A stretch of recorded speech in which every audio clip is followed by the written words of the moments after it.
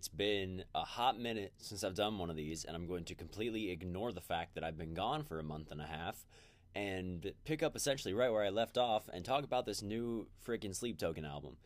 It is my favorite album right now, easily my favorite album right now, and it's probably going to stay that way for quite some time. It is one of my favorite albums, and Sleep Token is one of my favorite bands of all time. It is they're easily my favorite band right now. So they just recently released a new album. It is called Take Me Back to Eden, and I just want to talk a little bit about it because, like I said, it is a rather big deal. So the album came out May 19th, which was about 6 days ago from when I'm recording this. That is May 19th, 2023. It is the third album in their selection, and so the albums in order are Sundowning, This Place Will Become Your Tomb, and now Take Me Back to Eden. Before Sundowning was released, they had a couple singles that came out. They did a cover of Hey Ya. They just had a little thing, just seeing what would work, and then they absolutely smacked us in the face with Sundowning, and it's been great ever since, don't get me wrong. A few years later, they came out with This Place Will Become Your Tomb, amazing album, and now here we are today with Take Me Back to Eden. Again, incredible goddamn album. I love this thing. So there are 12 tracks on this album. In order from start to finish, they are Chokehold, The Summoning, Granite, Aqua Regia, I'm probably butchering that, but that's how I say it, Vor, Ascensionism, Are You Really Okay, The Apparition, DYWTYLM, which is Do You Wish That You Loved Me, Rain, the title track, Take Me Back to Eden, and finally Euclid, EUCLID. I thought it was like Euclid or Euclid, but it's EUCLID. So take that as you will. I'm just gonna say Euclid. I don't know. However they pronounce it, that's the name of the final track on the album. My personal favorites, I can't really pick many. I have many favorites depending on what kind of mood I'm in. If I'm just in a regular mood, you can't go wrong with The Summoning. It's their most popular song right now. It's their most popular song of all time. I'm also a fan of Ascensionism, The Apparition, and Take Me Back to Eden, kind of depending on what mood I'm in. If I'm looking for like a more calm-ish kind of mood, I would go with Chokehold, Granite, Aqua Regia, Rain, or that one, Euclid, or however you pronounce that. But again, the whole album, I can't pick favorites. Everything is just so good. Actually, fun fact, this album, all 12 tracks, not quite in order, but all 12 tracks on Apple Music is their top 12 songs right now. So their top 12 songs is just this album. That's all it is. And right after that, I believe the last one is Euclid. Right after that is the single version of The Summoning. And then after that, it's Alkaline, followed by a few others off of This Place Will Become Your Tomb. But yeah, so this entire album is their top 12 most popular songs as of now, and it probably will be that way for quite some time. If you are unfamiliar with Sleep Token, they are a very wide variety band. They have their heavy stuff, like with Gods and The Summoning. Then they have their softer stuff with Aqua Regia, Alkaline, Mine is a really good one. And so they're very wide. There's a very wide variety, and they can go from like a super chill piano intro to a breakdown, back to piano to rapping to another breakdown, and then it can go to jazz at the very end. So they definitely have variety, and I think that's why they're so widely appealing. They have different elements of pop, R&B, rock and metal, obviously. And like I said, even sometimes jazz on Aqua Regia, because Aqua Regia is one of the most tame songs off of this album. So they have a lot of different genres in one band and one album, one song nonetheless. And I think that's why they're so widely appealing, and that's why they've gone from about 300,000 monthly listeners to well over 2 million now on Spotify since the start of the year. And mixing genres like that is becoming very, very, very popular among a bunch of other bands, namely Avenged Sevenfold with their new album, which has yet to come out, which is called Life is But a Dream. If you haven't listened to it yet, it's a wild ride. I was watching an interview with M. Shadows, the singer, and the music video that they have for the single Nobody off of that upcoming album. He specifically said that he took psychedelics, and the psychedelic experience that he had was the inspiration for the video. So they're doing some weird shit over there. I don't know what Avenged Sevenfold is on lately, but they're just doing their own thing. And the song "We Love You" is even nuttier. It's so bizarre. It goes from a thrash metal opening to a techno beat to a double kick, like wide chorus almost, back to techno. Then it goes to just vocals, like a really chill thing. Then it smacks you in the face with another thrash metal beat, and then it goes back to techno, and then it ends with acoustic. I am not even joking when I say that. Go listen to the song if you haven't. It's a wild ride. And then another band is From Ashes to New. I actually was fortunate enough to see From Ashes to New live recently with Shinedown and 3 Days Grace when they came near me. It was my third time seeing Shinedown. As I'm sure most of you know, I'm a diehard Shinedown fan. Absolutely love that band. 3 Days Grace, I like them. Their live show was kind of take it or leave it. They didn't have a whole lot of stage presence. But From Ashes to New blew the roof off the venue. And they are, whenever I explain them to people, I always say that they are a Linkin Park Papa Roach crossover.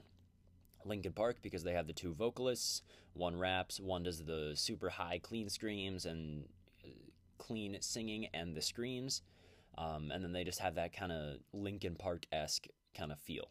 So they're fusing genres, they're fusing rap and rock.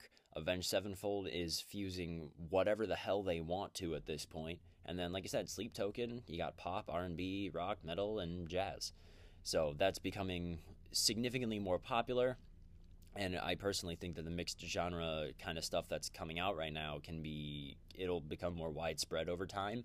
And I don't know if this will make sense, but music can just be music instead of being divided into different subgenres and having, oh, well, I'm a rock fan, I can't listen to pop. I don't want that to be like it is now. I feel like there's a lot of gatekeeping going on, which listen to whatever the hell you want to listen to. I know, at least in the metal community, people hate on Five Finger Death Punch.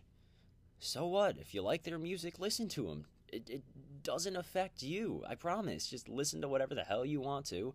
If it's good music, it's good music. That's all that matters. And I hate the gatekeeping. It scares people away, and people might not discover their new favorite band. So, just be supportive. Don't gatekeep. Just, hey, here's a cool band. Think you might like them. If they like them, sweet. If they don't, that's fine. But yeah, I feel like, well, ideally, music can just become music again, and it'll just be this thing, and then, oh, hey, this person released an album. This band released an album. I'm going to listen to it. You don't have to feel confined to a certain genre, if that makes any sense. As I said, Sleep Token is easily my favorite band right now, and definitely one of my most favorite bands of all time. Probably up there next to Shinedown right now. But yeah, so there's a lot of elements in Sleep Token as a whole. Obviously, all of the members are anonymous. We have no idea who they actually are. They just go by, the singer's name is nicknamed Vessel, and then the drummer is 2. I think the bassist is 3, and the guitarist is 4. Don't quote me on that. I'm not too sure. I'm pretty sure that's how it works, though. So, yeah, Vessel is the singer, 2 on drums, 3 on bass, and 4 on guitar. I think they have backup singers on stage. Those people, I have no idea what their nicknames are. I think they're just kind of there. But yeah, so Vessel's voice is absolutely insane. He can go from super high falsettos, like in the summoning, straight into another scream. And the amount of power and emotion that he has behind his vocals when he's doing those switches. By the way, he does those switches absolutely effortlessly. Second nature to him, which is incredible to me. He can be so melodic, he can be heavy, he can be whatever you want him to be, and he does it perfectly. And Obviously, I'm a drummer, so the drums I really pay attention to, and let me tell you, I was listening to the instrumental version of Gods that they have released, and holy shit, there is a lot of technicalities in that piece that I had no idea existed, but it's crazy the amount of stuff they can do. They even like throw in some odd timing or like off time kind of things, like offbeat stuff. Like in the summoning, if you pay attention to the kick pattern, it doesn't line up on the beat. So if you try to find a pulse for the metronome or the click, it's very hard to find. Just because the way that things are played, and it just sounds like it's 15 different tempos in one song. There are a couple of Easter eggs / references in this album to earlier songs on the same album and their very first song, which is The Night Does Not Belong to God. I believe, don't quote me on this, it's either Ascensionism, The Apparition, Take Me Back to Eden, or Euclid. I want to say it's Ascensionism, Take Me Back to Eden, or Euclid. One of those has a reference back to Chokehold.